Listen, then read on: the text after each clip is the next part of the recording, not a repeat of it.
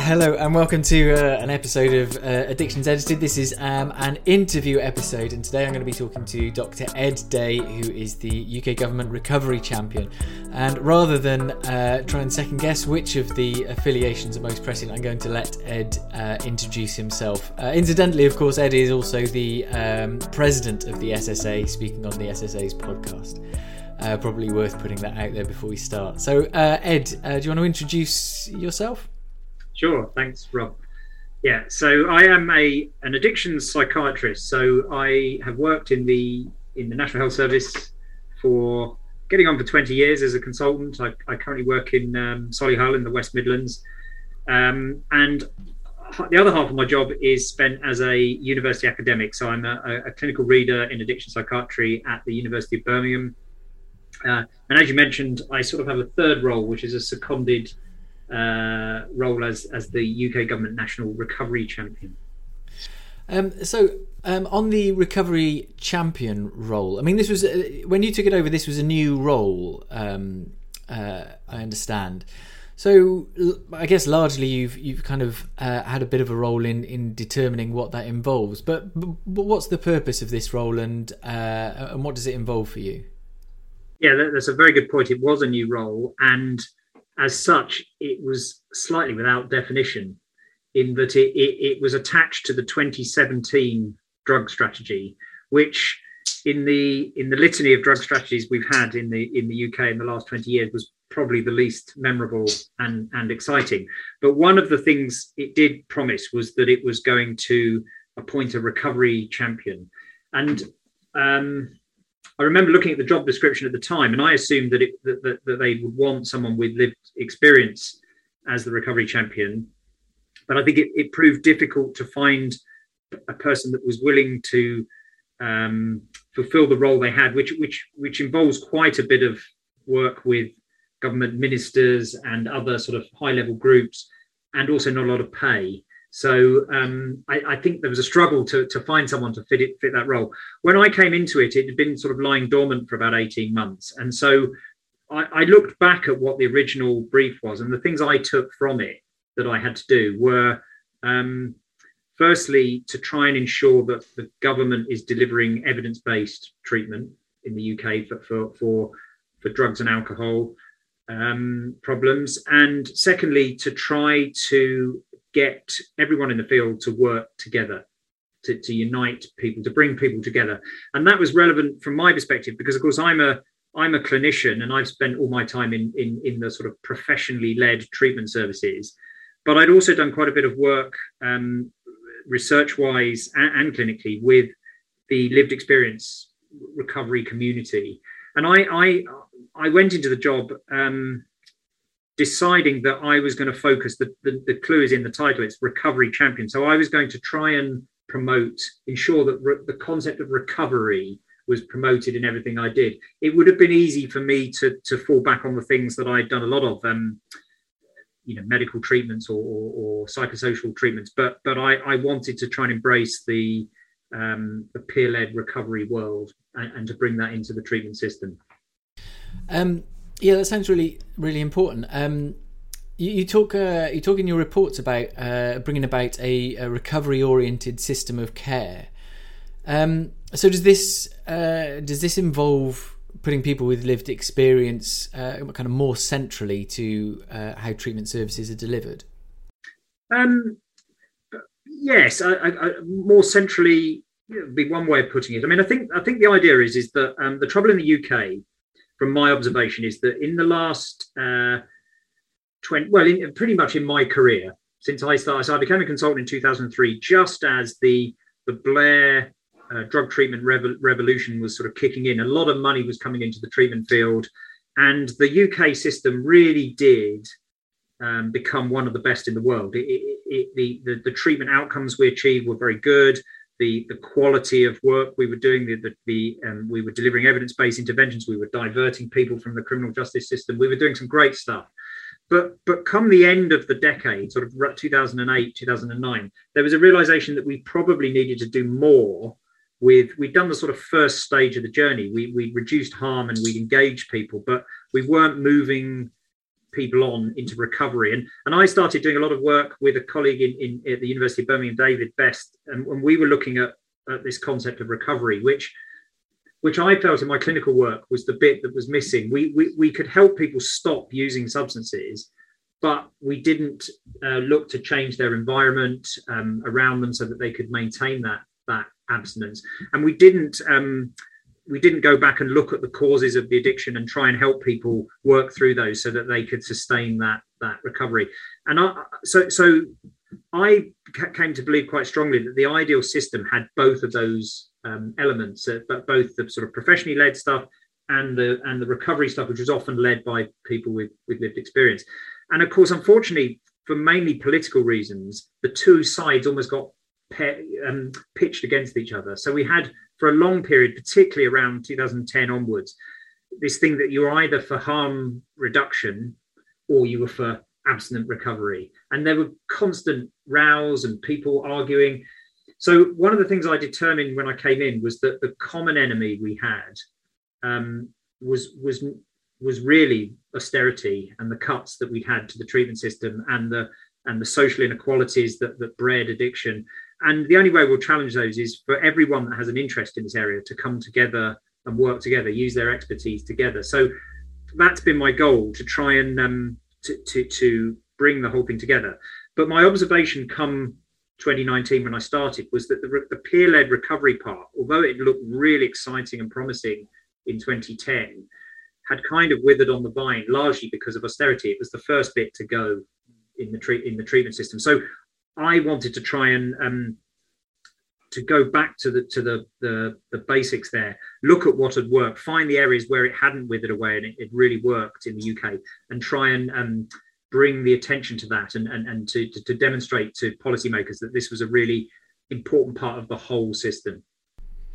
I think that's really interesting about that kind of polemic that used to happen with harm reduction and abstinence, and it kind of reflects what Professor John Kelly talked about in the the keynote speech in the SSA's addiction annual conference, which is incidentally for listeners online and well worth a listen.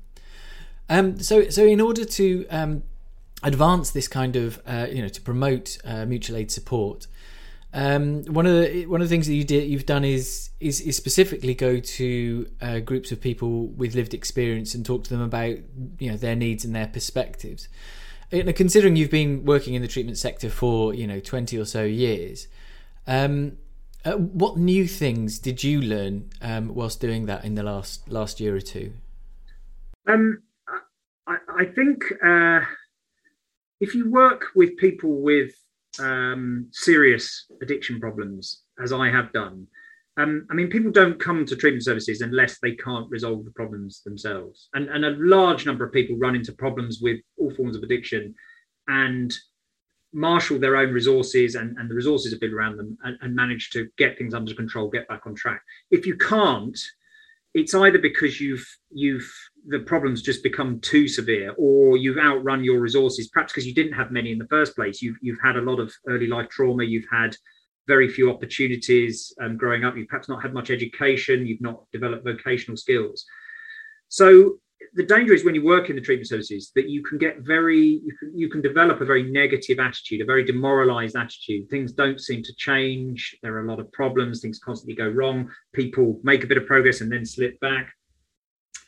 When you meet people who are and I found this way before I took this role, that 10 or more years ago, I met, I can picture it now, I met a guy just by chance in my treatment service in Birmingham who had wandered in for some reason, and he was in recovery. He was 5 years or so in recovery from a drug problem, so abstinent recovery. And he had no idea that this treatment centre, which was 200 yards from his house, was actually there, because He lived in a completely different world. He lived in a world where he spent most of his time working on sort of recovery-related activities, but he was in a completely separate system to the treatment system. And we didn't know he existed. He didn't know we existed. But once I got to know that recovery world, it is truly inspirational. I have had the experience of getting people like him to come and talk to my treatment team and share their story, rather in the style I guess you do in a 12-step fellowship meeting. And very often that is an amazingly rewarding experience for the staff, because they don't get to see that side of the story. People tend to leave the treatment once they're making good progress. And it's truly exhausting working with the recovery community, because they are 24/7. They live and breathe this. The 12-step saying you only keep what you've got by giving it away is very true. People get a lot from helping other people. You spread the message. You also help yourself.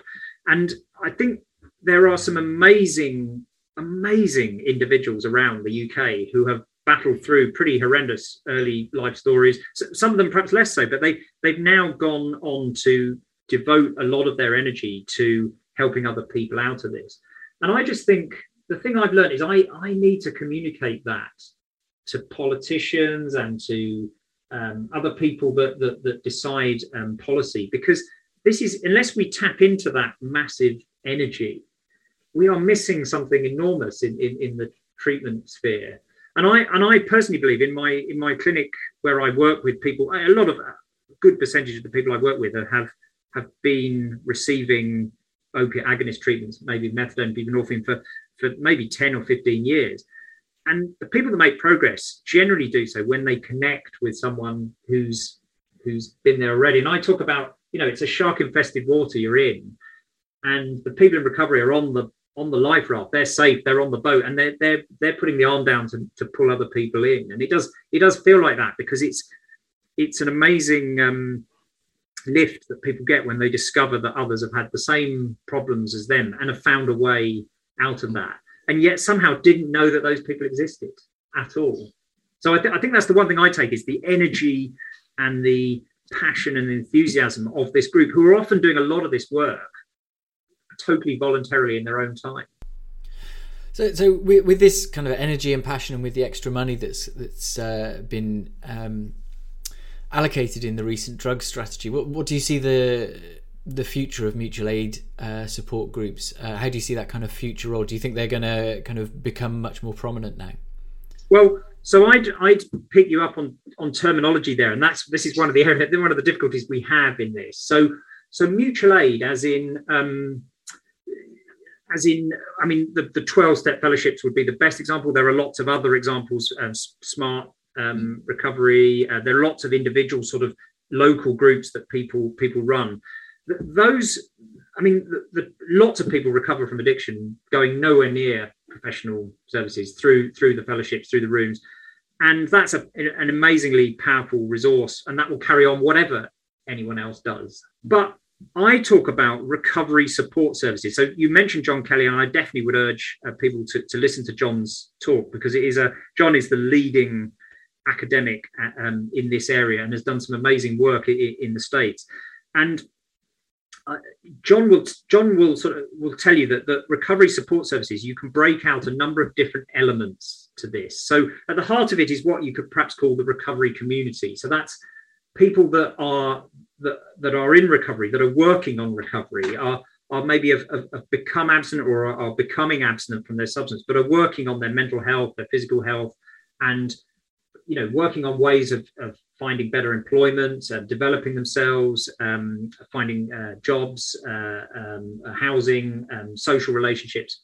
So you can break recovery support services into different elements. For example, housing, employment, training, social activities, relationships, even things like universities. So I've been working on developing recovery in the particular environment of a university.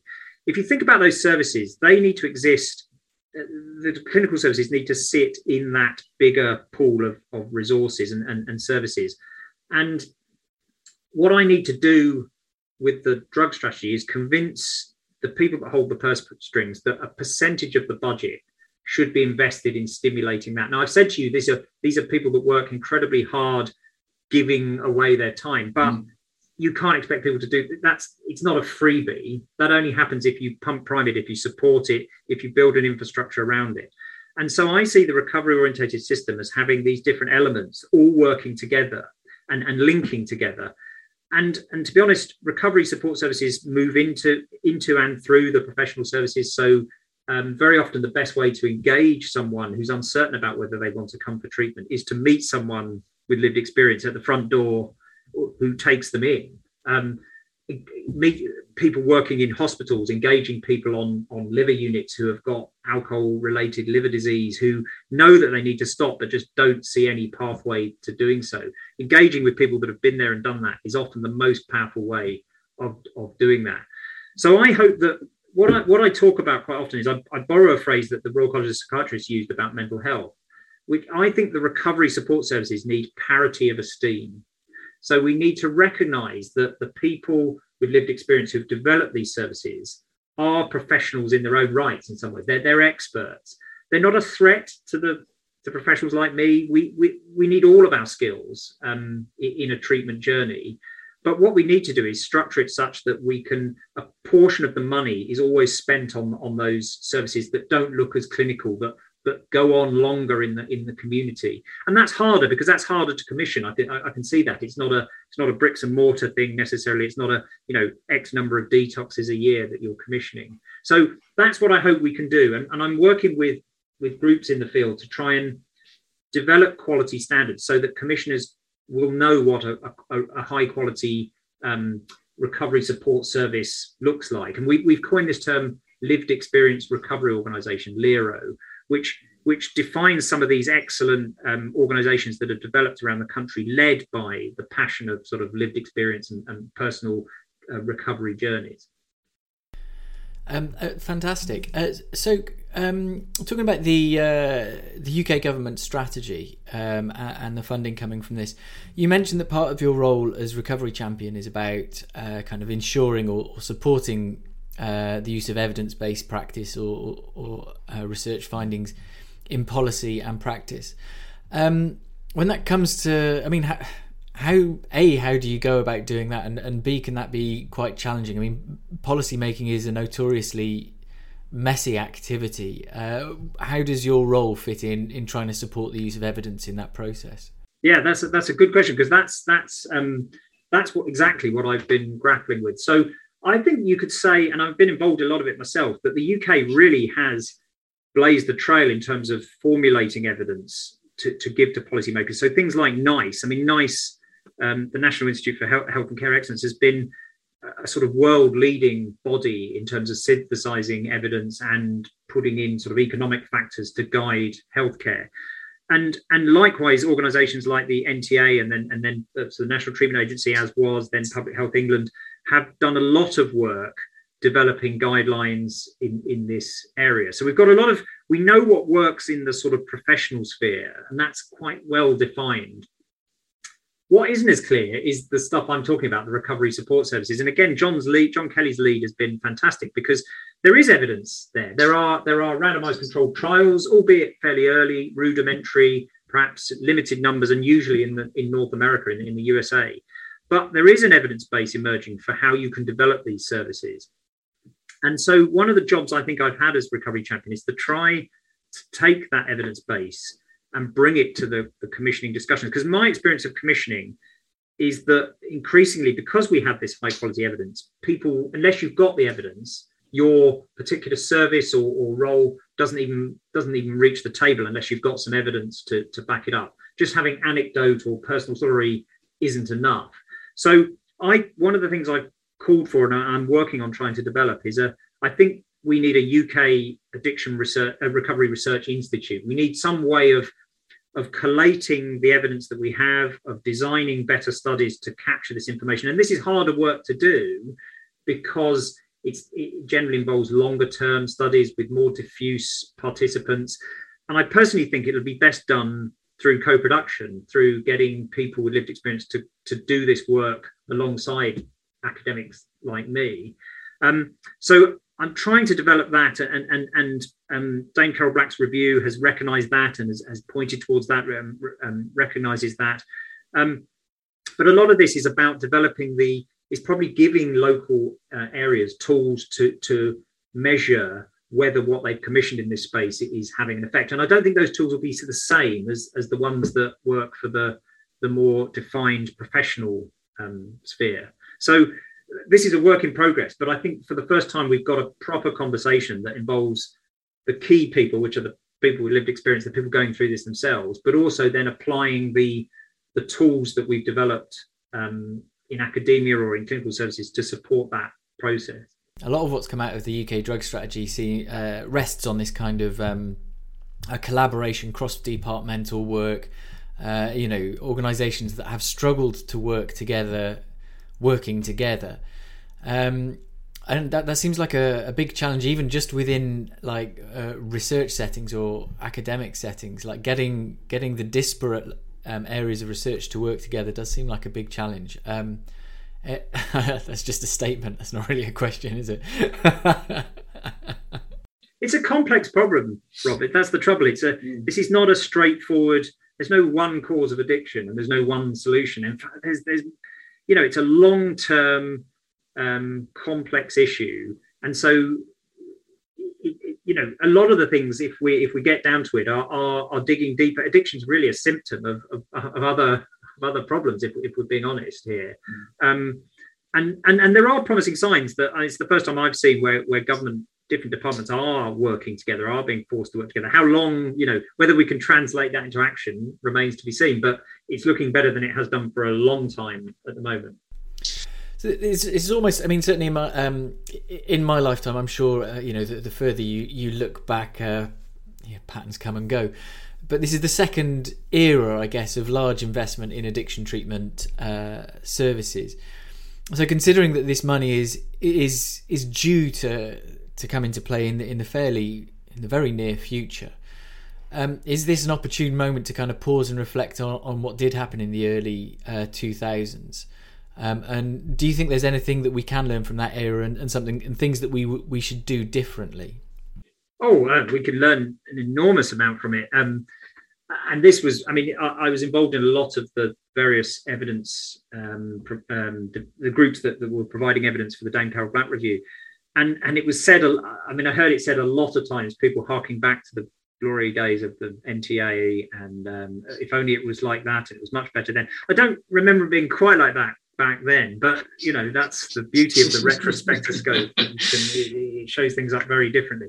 But we can learn a lot from it. So one of the things is that you're getting old when you've been round a complete cycle, and you're thinking, when you hear people talking about, wouldn't it be better if we diverted people away from the criminal justice system and into treatment, thinking, well, hang on a minute, that's exactly what we were doing just over 10 years ago, and doing it really well, and it all got dismantled. So some of the stuff we know we can do, and there's hopefully enough people around that remember doing it the first time that can apply that learning. There's also then the learning for what we didn't do so well. So one of the big omissions, I think, I always felt in the first wave, the only thing the NTA didn't really address was the workforce.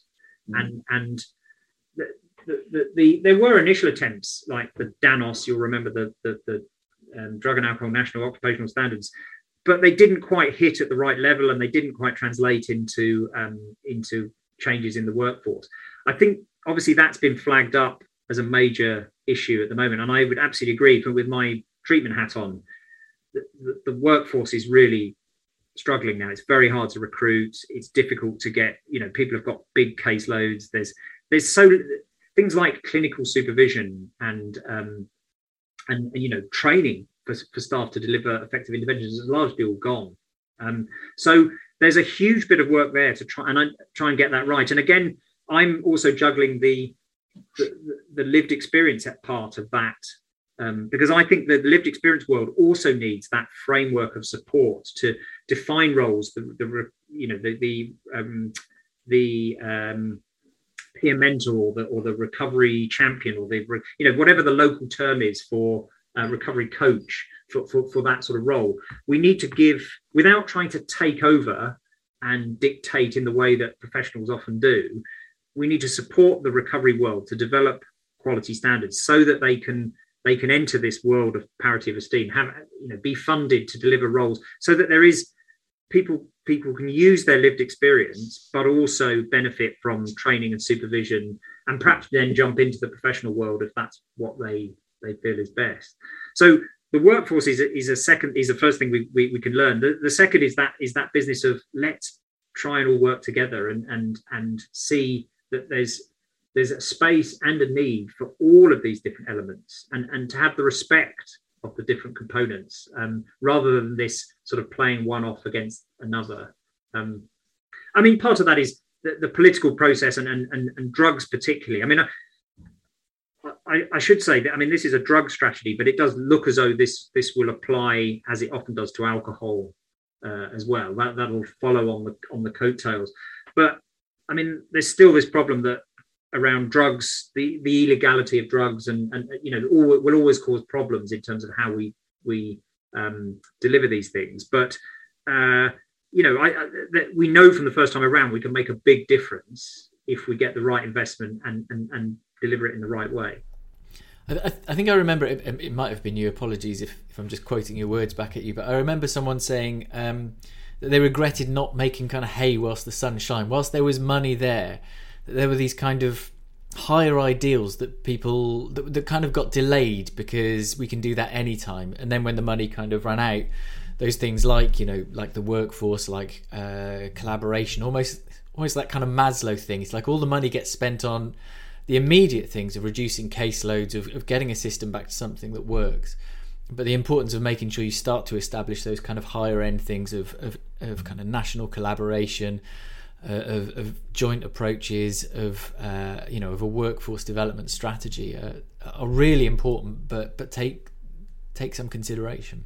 Yeah, I'd say that's a very good point. I mean, the trouble is the whole system is with, you can't really avoid it, but it's very built on risk and avoiding risk, which is obviously in our current world essential. That's what gets the headlines. That's what you have to do.